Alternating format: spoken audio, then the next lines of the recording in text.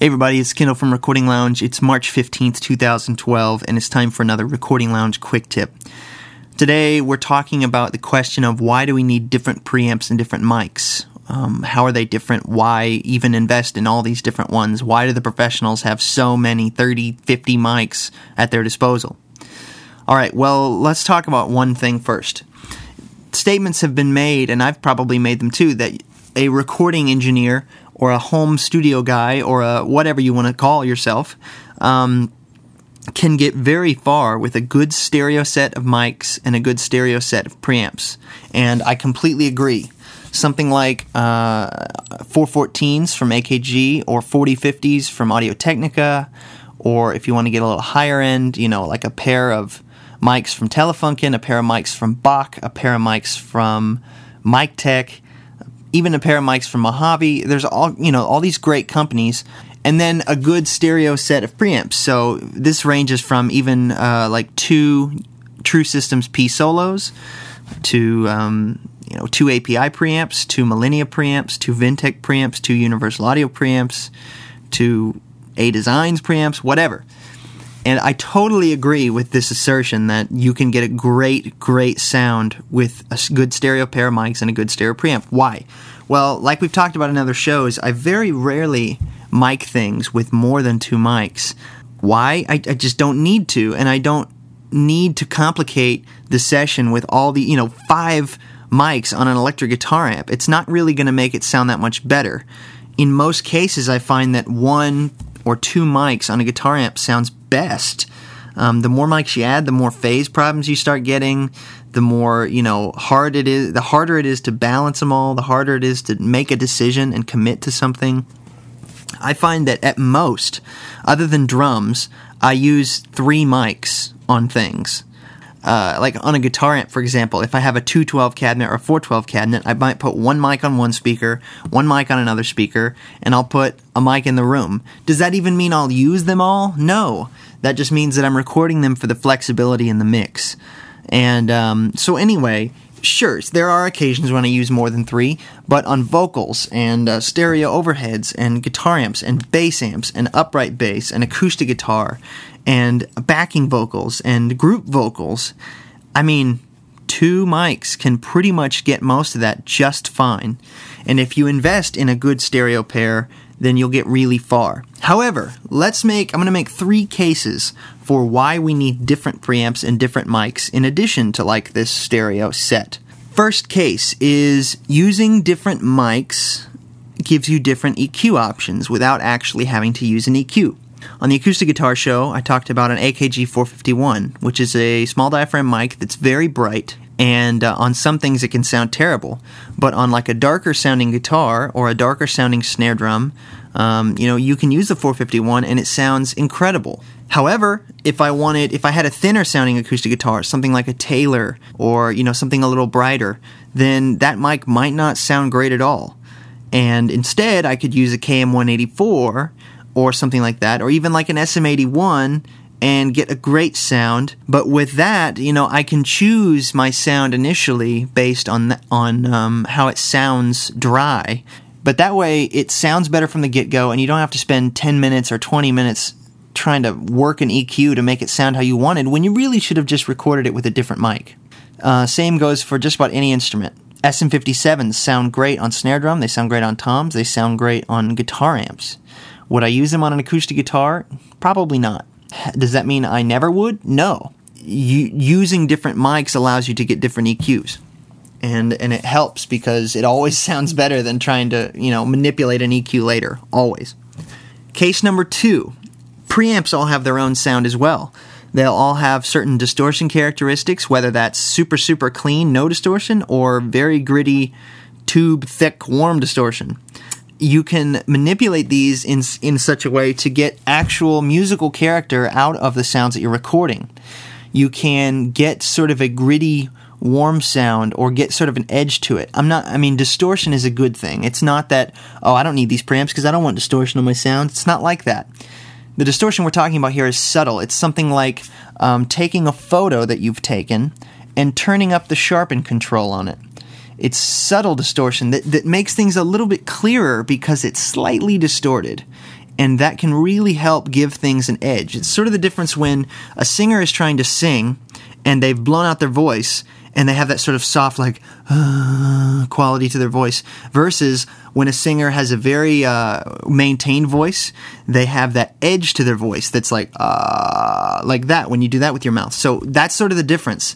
You have this sort of airy, soft quality versus it gives it sort of an edge when you get a little bit of distortion from these transformers or tubes or whatever. So, using different mic and preamp combinations can help get you different sounds and actually add something of a character to the sound that you could not get with an EQ or a processor. Are there different mic combinations, like mic and preamp combinations, that I prefer over others? Yes. I love the way that a bass direct signal sounds through my Chameleon Labs 7602s more than the sound that the bass direct sounds like through my Vintech X73s, which are twice the price of the Chameleon Labs, but for whatever reason, I prefer the Chameleon Labs on Bass Direct. That's just me. And I've tried them both. I've done them side by side, and I just like it better. There are things like that. SM7s on vocals. I prefer to run those through an API preamp. I think it sounds great with those. Each preamp has its own color also. API is a little warmer and smoother. Neve or Vintech or Brent Averill or things like that. That whole Neve sound is characterized by a little more of an edgy sound up front, like really in your face. Not as smooth, definitely a little brighter. Millennia, for example, is different from both of those. They're clean, super clean, very accurate, very, as you hear it in the room. So all these things, you can make these different combinations and get better sounds.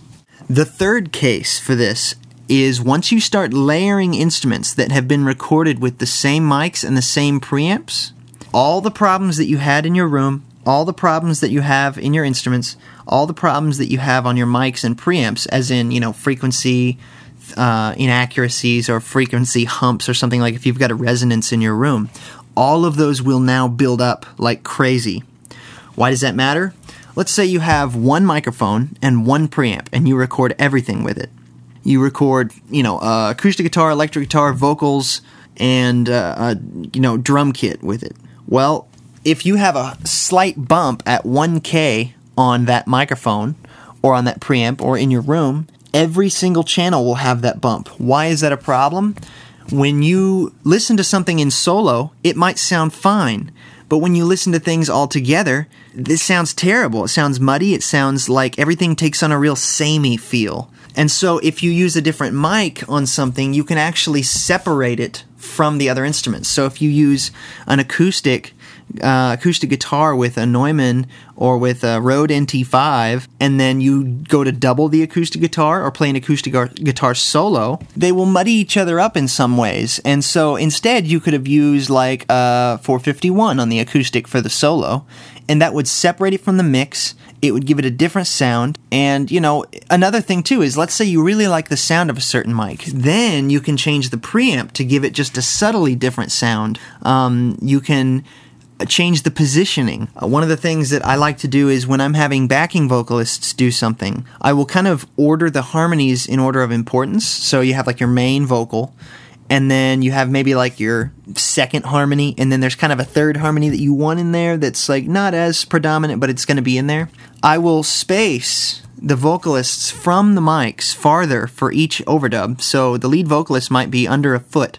Well, the first backing vocal might be 1.5 feet, 2 feet away from the mic. Then the third backing vocal, I might put 4 feet away from the microphone.